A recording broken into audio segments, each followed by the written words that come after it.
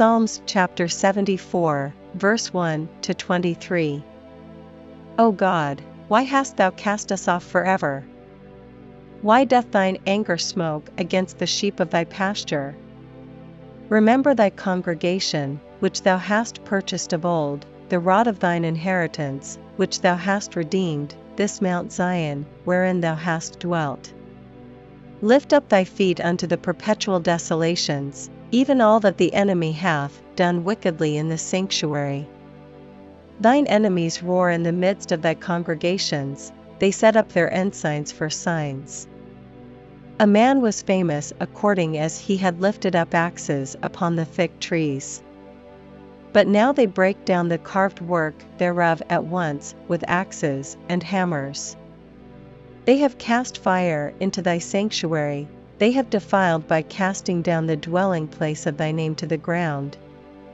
They said in their hearts, let us destroy them together, they have burned up all the synagogues of God in the land.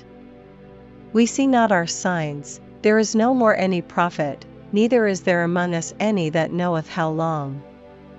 O God, how long shall the adversary reproach?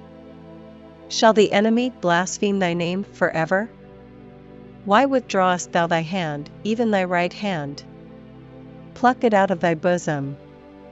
For God is my King of old, working salvation in the midst of the earth.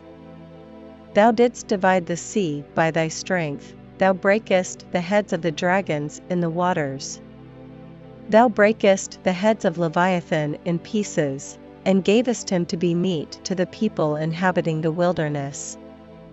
Thou didst cleave the fountain and the flood, thou driedst up mighty rivers. The day is thine, the night also is thine, thou hast prepared the light and the sun.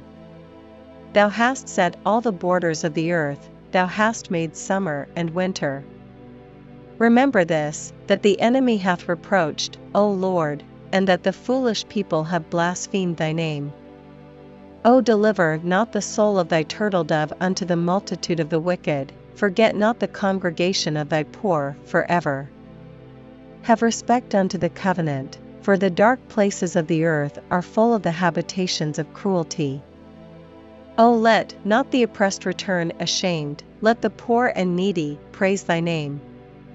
Arise, O God, plead thine own cause, remember how the foolish man reproacheth thee daily.